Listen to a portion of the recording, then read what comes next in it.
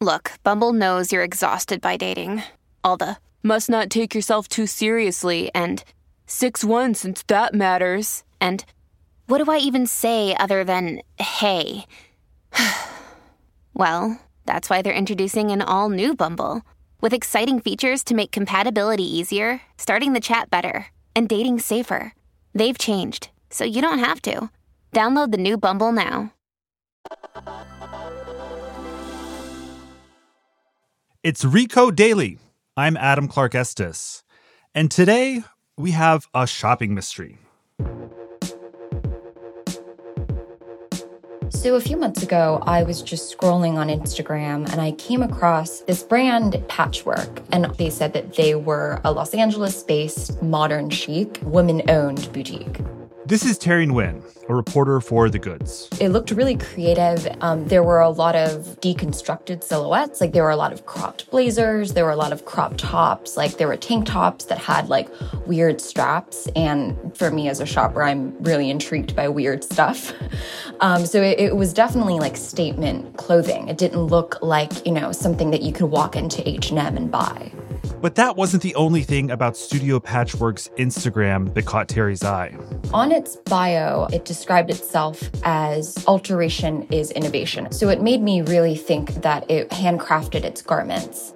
And for slow fashion, the prices were practically a steal. Their clothes range from around like $50 to like $150 to even like $200 for some pieces, because they sold not just shirts, but also like pants, skirts, and kind of these big wieldy jackets that looked like really complicated to make. And so I thought that what I was getting was a really good deal for what seemed to be like a very unique item. It almost seemed too good to be true. Usually when I get that spider sense, I have this habit of just like reverse image searching things. And when you did that reverse image search, what happened? One of the first results that popped up was something from AliExpress. And when I clicked on the link, it was pretty much like a $20 replica of exactly of what I was seeing on this site on Patchwork. And it was using the same promotional image too, which made it seem more damning. Wow. So what was going through your head at that moment? I guess I was really glad that I didn't buy anything from them because it would have been like I would be paying more than double the price of this blazer I could get, hypothetically, from AliExpress. But I also felt a little duped in the sense that it marketed itself as something so trendy, something so sustainable, that it was, altering garments to make them innovative. It seems like almost a moral declaration or kind of like an ethical declaration of their brand. And that is something that I like to support as a consumer. So, Terry, this boutique in LA was not what it appeared to be on Instagram, but was that just a one-off thing, or can you find a lot of shops like this on social media? There are a number of brands and stores on Instagram and across other social medias as well that I refer to as ghost stores. These are, retail enterprises that really don't own or handle much of the merchandise that they claim to produce. And I think the issue is a lot of consumers are duped into thinking that they're buying original or exclusive or just some distinguishable product from these brands. But in reality, they're paying a lot more for mass-produced goods that are also sold by, Amazon, AliExpress, or Shein. And so when that happens, people are rightfully angry that they feel like they've been duped into buying something that is more expensive, but isn't really worth that much. Tell me more about this term you coined, ghost stores. What are the components? What do these stores have in common? I would describe them as these like faceless, indistinguishable kind of brands. And they really do sell very few original products, despite them kind of, marketing themselves to be otherwise. The sellers rarely disclose the nuances of their business model. They don't even tell consumers who the founders are, who the workers are, kind of how their manufacturing process works. And it really relies on this believable or convincing brand story. And I think a ghost story is pretty much like a digital facade. Like, while they are really selling stuff, they're kind of moving merchandise and they exist as the middleman between the supplier and the buyer. It just feels kind of fake because they've gained consumers' trust through this marketing or by, manufacturing this story that they're, a woman-owned Los Angeles-based brand. But in a way, that's just business. Isn't it in every brand's best interest to spin a narrative that attracts customers? Like, isn't the entire retail industry sort of built on deception to some degree?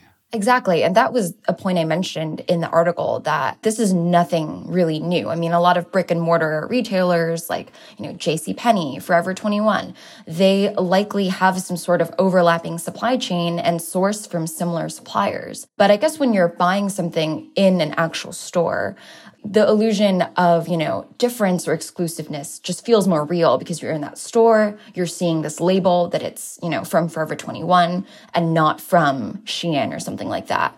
Whereas for the people who are buying things online, sometimes when the item comes, it's still in the package of the supplier or, this wholesale seller. And so they're realizing or tracing back their steps and seeing, oh, this is where the original business bought it from. This is their wholesale price.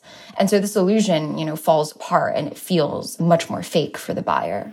And how likely do you think it is that other shoppers are falling for this? People, or kind of younger subset, like very tech savvy set of shoppers, have begun to, reverse image search things that they think are too cheap to be true. But in this specific instance, I think I was so shocked was because I almost was duped by that. I thought their Instagram marketing was so good. They worked with some celebrities. Everything that they've posted down to kind of their tags on their items made me think that they were this real enterprise, that they designed and produced their own clothes rather than outsourcing it from a supplier in China or from a store in AliExpress. So I do think that, depending on how fluid or how sophisticated the marketing is, it really depends, and it can really fool a lot of consumers if they're good at what they're doing. Zooming out a little bit, is this all legal? And how do you navigate shopping on social media ethically? Yeah, so these ventures are entirely legal. As you mentioned, they're kind of using tactics that historically have, been used by brick and mortar retailers. And I guess it's hard to navigate them ethically because, some of the fashion brands that I've mentioned rely a lot on overconsumption to drive their business model, are constantly releasing new goods. And so I guess for each shopper, it's where do your ethics fall? It's unfortunate that the onus now falls on the consumer to make sure that they're not being duped in this transaction, whether it be they're thinking they're buying something sustainable and they're not, or they're just buying something for 3 times the price of something they could get elsewhere. A lot of people have just said that they've resorted to buying things from AliExpress just because it's cheaper, whereas others are kind of very disgusted at this whole, phenomena that's happening. It really does seem unavoidable at times. I'm interested in the social media aspect of this. Over the past few years, lots of different companies, especially Instagram, have been trying to become shopping platforms. How do you think that process has played a role in this? Yeah, I think just the ease in which a person like you or I can easily just set up a storefront if I wanted to in the next hour. I think that ease has made it essential for these drop shipping businesses or these ghost stores to thrive. And it's not just really Instagram, although I feel like that is one of the many platforms in which people get just so many ads and they kind of are moved to buy as a result.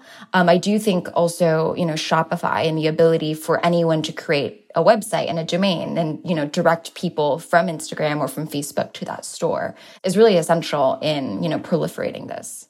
But at the end of the day, ghost stores are buying and reselling stuff online, which is pretty common. But how is what they're doing different than what folks are doing on Depop, buying and reselling clothes or drop shipping on Amazon? So what's different is that they're, selling things en masse, right? And they're finding out their specific consumer demographic through these targeted ads, which help drive traffic to their specific website. On Depop, people are selling, only 1 or 2 or 3 items that they've thrifted, although there are drop shippers on Depop as well, versus on Amazon, the drop shippers there kind of rely on the platform to generate traffic to their product.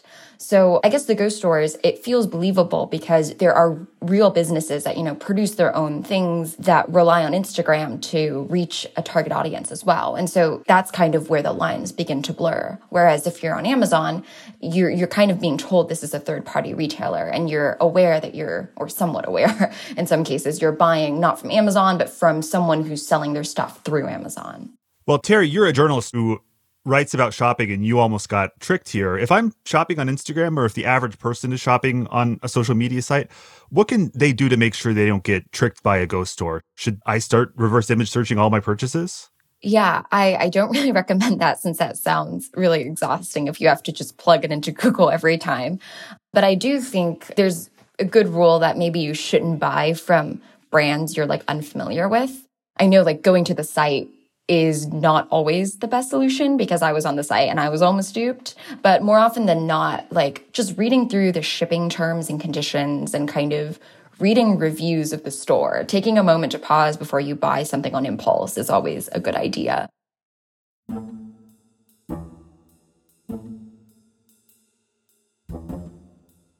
Well, this is something we hope to talk to you about on the podcast more, but it sounds like the message here is just buy less stuff. Yeah, and since the supply chain is in disarray, it's a good idea because it will save you stress and it'll also save you money. Thanks for joining us, Terry. Yeah, thanks for having me. Today's episode was produced by Taylor Macon. Melissa Ponce from Hemlock Creek Productions was our engineer, and I'm your host, Adam Clark Estes. See you tomorrow.